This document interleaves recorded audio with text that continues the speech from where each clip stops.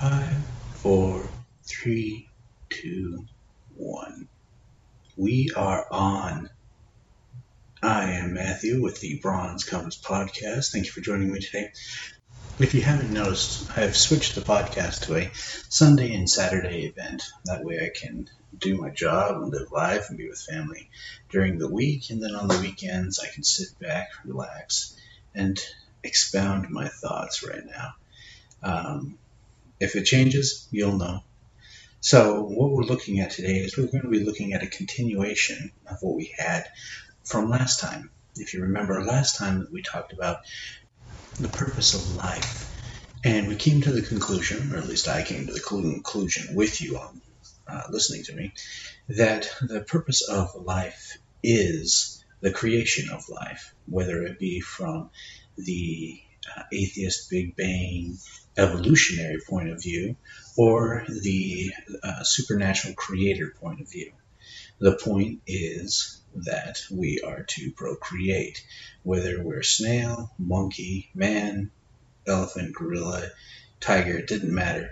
The point is that you continue on the biological process that has come about either by nature or nature's God.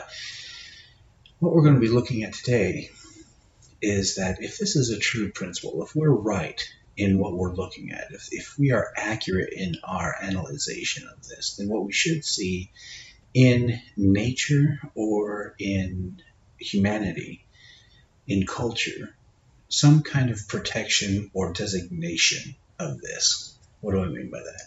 I mean, you would have tribes, clans, cultures, countries, peoples who have set up some kind of apparatus, some kind of institution wherein procreation could exist and protect that creation. Meaning, people have children, something exists to protect the having of the children as well as the raising of the children so that life can continue. Being as that what you're looking at is that continuance of life and it being considered the purpose of life, those things would have to exist within a conscious species, such as the human species. Now, if we look at this in a natural view, like say lions, tigers, and bears, oh my, or any other entity on the earth, what do those entities have that protect the purpose of life? The purpose of life being procreation. So let's sit back and let's look at nature first, and not at the cultures of the human species. If we look at nature, and we are to then classify all of nature that procreates, that continues on or has to continue on, some kind of line for there to be biologic matter in the biosphere of Earth. So, for example, how do trees procreate? How do they come about? Bushes, fish, reptiles, birds, mammals, right? We have to step back and we have to look at that because anthropologists as well as social scientists will look at animals and have a direct correlation or find a direct correlation between the human species and the animal world. For example, when looking at children or chimpanzee children or kids versus human kids, children, in male-female tests, what picks up the truck?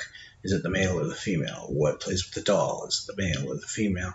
We find that females generally pick up female dolls and males generally pick up the truck or the weapon or the ball or something, right? This, according to one thing that I read, was proof or evidence that humans have a connection to the animal world as well as animals have a connection to the human world. Evidence of evolution. Now, evidence for evolution is not in our purview today, but what we're looking at is we're looking at some kind of similarity, some kind of biologic connection between being male and female. And the reason that's important for us today is that The female of the species is always the part of the species that does the bearing of the children, either as eggs or by gestation. So what we're looking at is pregnancy, right? Either outside of the person or the animal, or versus inside the animal, right? Some sharks have their pups outside and some have them inside, right? Most mammals have it on the inside, except for the platypus, which has it in eggs, which would be on the outside. You see where we're going? Now, gestation does continue on outside, such as pouches with the kangaroo and such. But for the most part, what you're looking at is full-term birthing for the mammals until the point of birth. Then, birds, they all have them outside in eggs. Reptiles in eggs. Fish in eggs. Sharks being an exception. Mammals in the ocean, such as dolphins, orca, baleen whales, toothed whales, etc., they all have them naturally through gestation, right? So now that we see that, now that we're looking at that, does it have a bearing on procreation? Is there a pattern that we can look at and see? Now, the truth is there is a pattern. In my summation, the more intelligent a species is, the more it has to take care of its young. So, for example, fish, they spawn, they lay their eggs, and swim away or die. Done. Over. Right? Whereas orcas, dolphins, humpback whales, they carry the pup or the child to full term and then take care of them and stay with them for the entirety of their lives in most cases. We then go to land animals and you see almost the exact same thing. Reptiles will, put their eggs in a nest and then go away. Crocodiles and alligators are an exception to that rule, but snakes, lizards, toads, almost exclusively do not take care of their young after they're born. Now, there are some examples, of course. There's always an example, not example, but exception. There's always exceptions, of course, but those exceptions are just that. They are exceptions. You take the mammals of the animal kingdom, and every single mammal of the animal kingdom that I can think of takes care of their young. I cannot think of one example in the mammal or the mammalian side or the mammalian species in the animal kingdom that does not take care of their young, all the way up to at least to close to adulthood to be able to survive. In fact, I see a really weird thing that happens in the animal kingdom when it comes to procreation, and more specifically in the mammal world. Because they take care of their young, the males want to have their line continue on, and therefore when it gets to a season where they are supposed to be doing the mating, in many cases, if they win the battle to the rights of procreation with that female, they will do things such as kill the children of that female. We see this in big example with lions. Lions will go in, win the pride from the current lion, from the current male lions, and then go in and anything and everything that is keeping that mother from, or that female from being able to become pregnant, the lions will kill it. And so you see lion cubs being killed by male lions who just won the pride. Upon the death of those cubs, the female then goes in heat and is able to have more children. And the male lion is able to mate with her and continue on their line, their seed. There are many examples of this, especially within the mammal side of the animal kingdom. Now, does this correlate into other places, say in the human world? Well, in the human world, we don't see this as much. In fact, I can't think off the top of my head where there was a people that decided that they were going to take over a tribe, village, country, whatever, and decide to either kill all the males or kill all the children just so that the women will mate with them. That doesn't happen. But in cultures throughout the world, there has only been one or two examples that I have been able to see or research where every single tribe, culture, people, language, creed, race, everything have decided to protect not only children and the having of children, but have created a bond unit that determines or demands that the parents take care of the child. And I'm talking about marriage. There's only those two that I'm talking about. One is in India and one is in China. And I can't remember what their names are. I think the China one is called the Mosuo, I believe. Mosuo, if I'm remembering this right. They have a system where when the daughter is at maturity to be able to have children, she gets her own room and she gets to invite people over and mate with them. And then whatever comes out of that, the family basically raises the child. India, there's a tribe there that has a similar system going on. But if we look at this, these are two very minor peoples in size, influence, culture, numbers, etc., that are just a drop in the bucket in the sea of humanity. There isn't a tribe that I know of or have read about or researched on the American continent that had this. There isn't one in Africa. There isn't one in Europe. So what you're looking at is two tribes from places that are vastly or hugely populated have come up with their own system of doing things.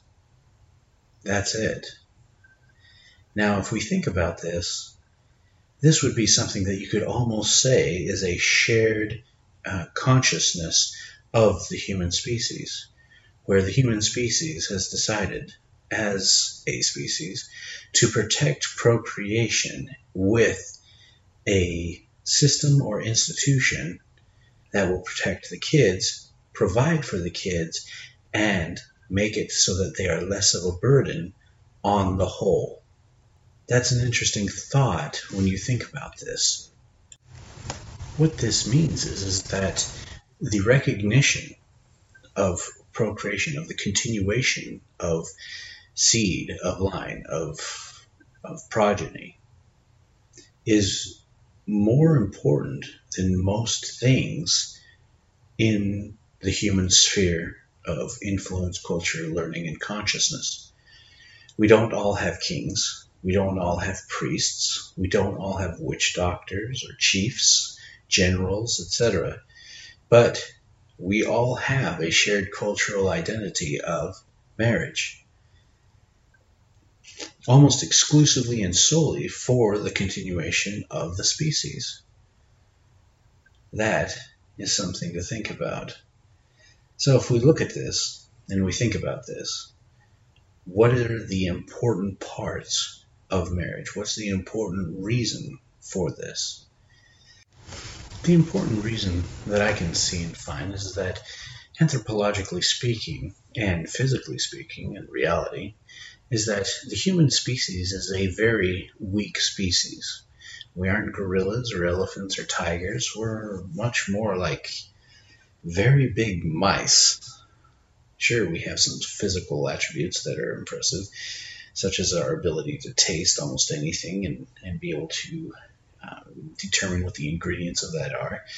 That is unique to us in the animal kingdom. But our eyesight is not very good. Our hearing is not very good. Our smelling is not very good. Our touch isn't even as close as other animals. In comparison, we can't really go around tasting everything, deciding whether that is something that is good or dangerous or not. You know, you can tell just by looking at a tiger or a lion and the way they look at you, and then all of a sudden you see a canine, that thing's going to want to eat you, period, right? An elephant can tell, or you can look at an elephant and tell that's something you don't want to try to eat, not without significant danger or death. So what are we looking at? Well, that what this means is that marriage in the protection of life is there for exactly that protection and the provision of life, for the sharing of responsibility in the raising of life and the continuation of the species. This is seen in the animal kingdom, most specifically within birds, where the two birds create a nest, and the male bird then goes off and protects the nest or gets the food or whatever, and then trades places with the female and takes care of the young, while the mother then goes off and eats, gets worms, etc., and brings it back to the nest. And there's this symbiotic relationship in procreation and the raising of the chicks. You see this in the mammal kingdom as well, but it's not as pronounced in the mammal kingdom. Deer, male and female, will get together and procreate, and then the females basically raise the child or the offspring of that mating.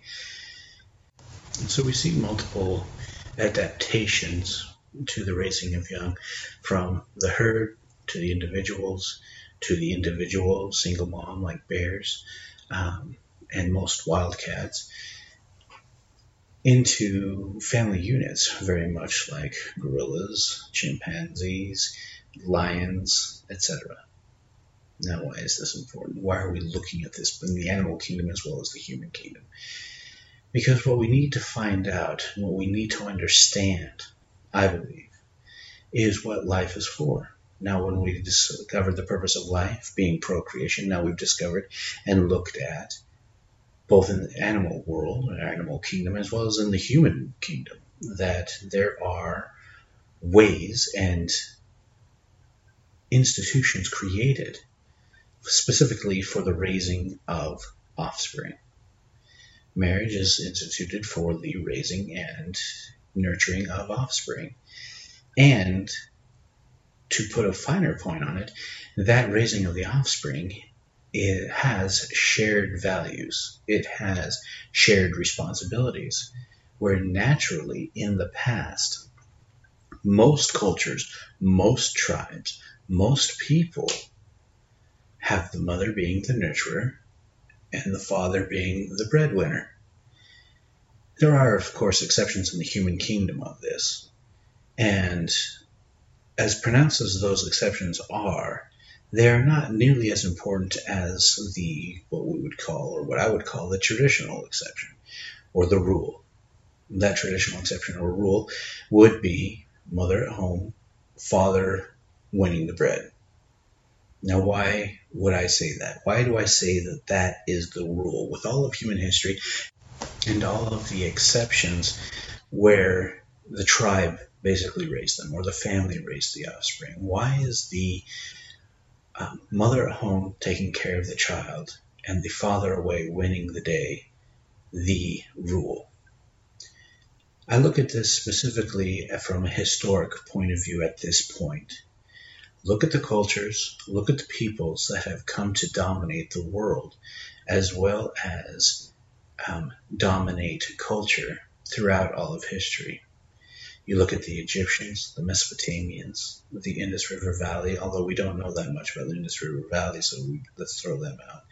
The Chinese culture in ancient times, right? We look at classical culture with the Parthians, the Greeks, the Romans, etc.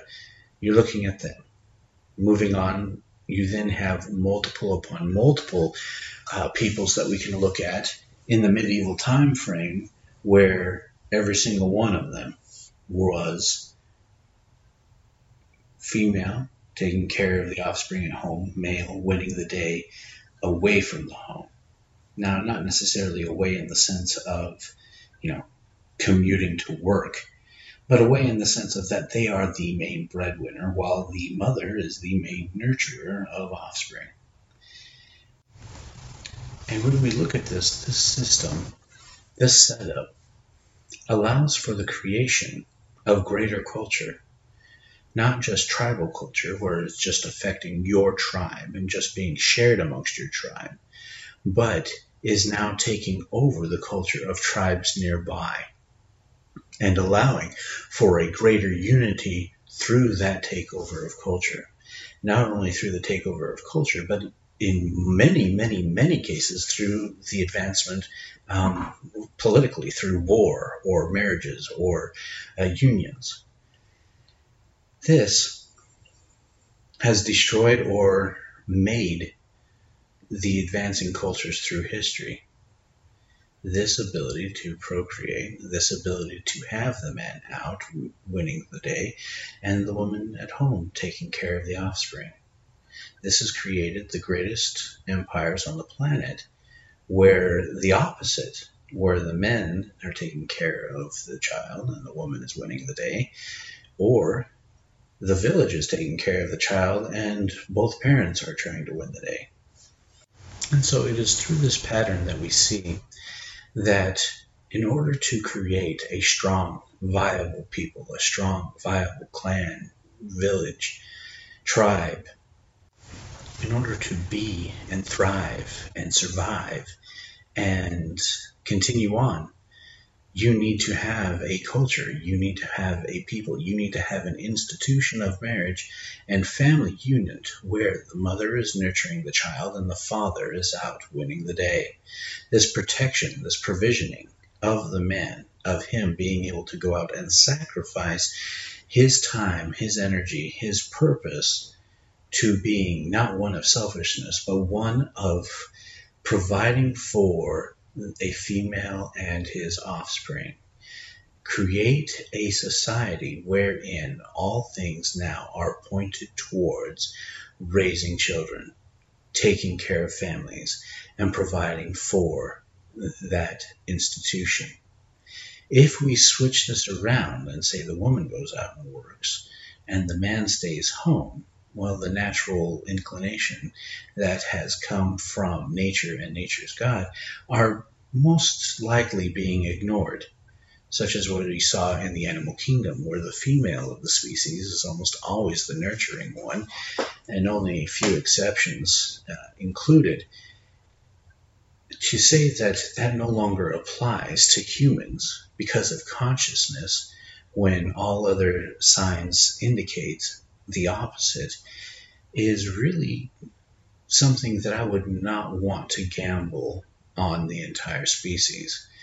It may work for some tribes, it may work for some clans or some peoples throughout history and other places, but we are not looking at those. And the reason we are not looking at those is because they do not have the culture, the wherewithal, the political clout, the cultural clout that is and has been for generations determining who is the victor and who is not, who is continuing on and who is not, what ideas are being spread out there, the ideas of freedom, the ideas of slavery, the ideas of people being their own person and determining their own paths, or the ideas that everybody must follow a continuum as determined by the elite. Whether that's a chief or a king or whatnot, it does not matter. Just those that have power and authority over people choosing to rule over people. So then this means that there is no one sex that is more important than another. Whether the earning power or the provisioning power of one over another is possible, with the man being more capable of providing over the woman, or the woman being more capable to provide over the man. The nurturing aspect, as seen in nature, of the female of the species is probably the most important part in this equation, as such that they are able to cultivate the minds and the attitudes of the future generations. If the future generations do want to be a part of the current culture, that is specifically attributable to the female of the species, whether it's through choice or whether it's through absenteeism.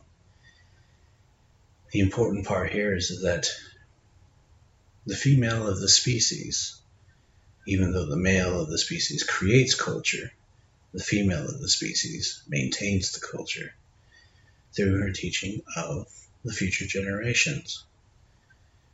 And it is this teaching that helps determine the viability and the continuity of culture throughout time. Now, how can we say that? Let's sit back and just think for a couple of seconds. The American culture right now has changed. 100 years ago, 120 years ago, at the turn of the century, between the 19th and 20th century, the 1800s to the 1900s, you were not considered a man if you did not have some kind of weapon on you in order to protect the female with you when you went for a walk at night, went for a stroll, or decided that you were going to date a woman or court a woman. Whereas nowadays, you can just walk in anywhere and pick somebody up and take them home. You don't have to be armed. You don't have to protect them. You don't even have to be sufficiently strong to be able to do it. You just have to be there. This has destroyed Western civilization in one very big aspect, and that is in the family. Women are out of the home even more. Men don't even care about the home now. Divorce is way up. Men not caring about their children or not paying child support at the very least is way up. In short, the American culture does not value continuation. It does not value progeny. It does not value procreation in the natural sense. It values the act of it, but it does not value the dedication towards the effect of it. If we wish as a people to maintain freedom, if we wish as a people to maintain equality amongst the sexes, amongst the races, kindreds, tongues, peoples, of all shapes, sizes, and time, we need a strong family unit. We need to strengthen the institution of marriage between a male and a female and the offspring that comes from it. Without these as a whole unit, what we will have is a unit that is non-functional. A non-functional unit within a society is waste and eventually is left on the side so that society can progress. Well, all of society, as we have seen, progresses based upon procreation, progeny, a continuation of the species and of the culture. Without that, there is no people, there is no culture, and there is no continuation. So we need to strengthen the female. Strengthen the mother and her ability to choose to be home and nurture the offspring, the children, to become a better generation and a better people. And we need to strengthen the male to step up and become the breadwinner, the one that goes and carries the day, that makes it possible so that the woman can stay home with the child and nurture that culture into the future. Thank you for being with me in the Bronze Compass podcast. My name is Matthew. If you like this, share this with your family and your friends. And if you don't, keep it to yourself. 1, 2, 3, 4, 5. We're out.